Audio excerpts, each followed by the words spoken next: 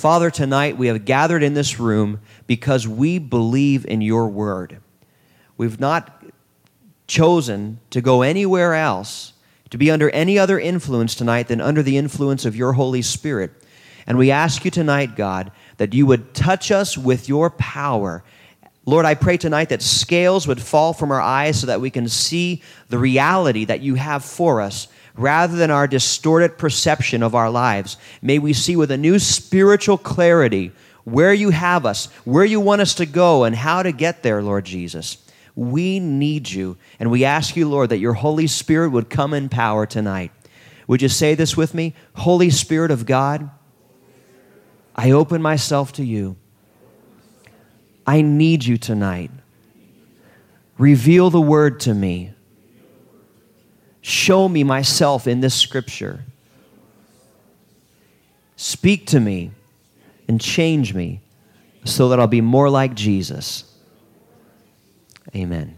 Amen. You can be seated if you like. What an intriguing character David is. I probably have, of all the characters in the Bible aside from the Lord, I imagine that I've heard more messages on David than any other.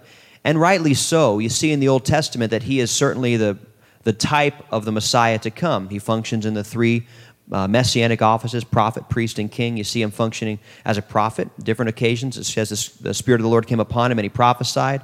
Of course, the book of Psalms is full of prophetic writings. We see him functioning as priest. 2 Samuel chapter 6, bringing the ark up. Different occasions like that, making sacrifices, doing priestly duties. But then, of course, functioning strongest in his main role as king. Looking forward to Jesus, who would function in all three of those roles. So that's why we hear a lot of preaching about David. He's the clearest Old Testament picture of Christ. But David is not only a remarkable example of Christ, who is the anointed one, he's a remarkable example to us because he was powerfully anointed of God. We read of this experience when he was anointed as king, which was a natural thing. But we see at that moment that he received a natural dousing with oil from Samuel the prophet, that he also received from that moment on. The Spirit of the Lord came upon him in power. There was a spiritual anointing that came upon him as well as a greasy one on his head. And I want to share with you tonight what I believe are 4 characteristics that we can see in David's life that enhanced the anointing of the Holy Spirit. I believe that every one of us should take to heart what the Scripture says, that we have an anointing from the Holy One that abides with us, 1 John 2:27. We need to take a hold of that and realize that the anointing is not for somebody else or somebody that preaches or somebody that's a deacon, but the anointing is for every believer. How many of you are anointed? All right, the rest of you don't have working arms, I suppose. But we are anointed if we're believers. And I believe that we can enhance the work and ministry of the Holy Spirit as we begin to focus in our lives and allow God to speak into these areas. We're going to see these characteristics, I believe, in David's life clearly tonight with God's help. Let me refresh your memory. I'm sure as I'm reflecting back, this is the definition the Lord gave me on the 2nd day of January last year. It was really a powerful revelation into my own heart. So I'm sure that I ministered on this last time we were here, depending on what the characters were that I preached on. But the anointing is the Holy Spirit's enablement for natural people to do supernatural things. Remember that? The anointing is the Holy Spirit's enablement for natural people to do supernatural things. Now, there's an A and a B to that. A would be that the Holy Spirit's anointing can come and enhance an ability which we already possess.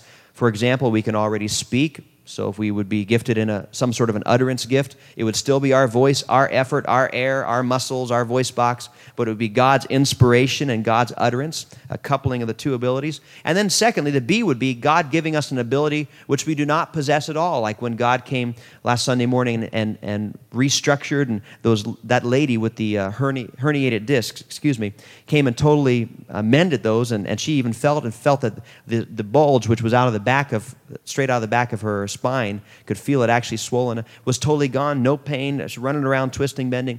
That's something that a person can't do. That's sovereignly from the Lord. We stand back when God does stuff like that, and when you see God do incredible miracles, a lot of time, at least it's been my experience, I do 2 things. First of all, I sob like a baby, and I don't know why that is, but hey, God created our emotions, He can have mine.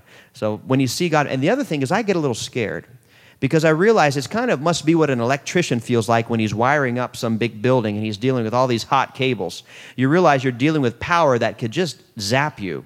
And it's amazing to stand back and see the glory of God, and it does put a little bit of a lot of a reverent fear in you when you see God working and doing that. The anointing, the Holy Spirit's enablement for natural people like you and I to do supernatural things. All right, let's look at David for a second.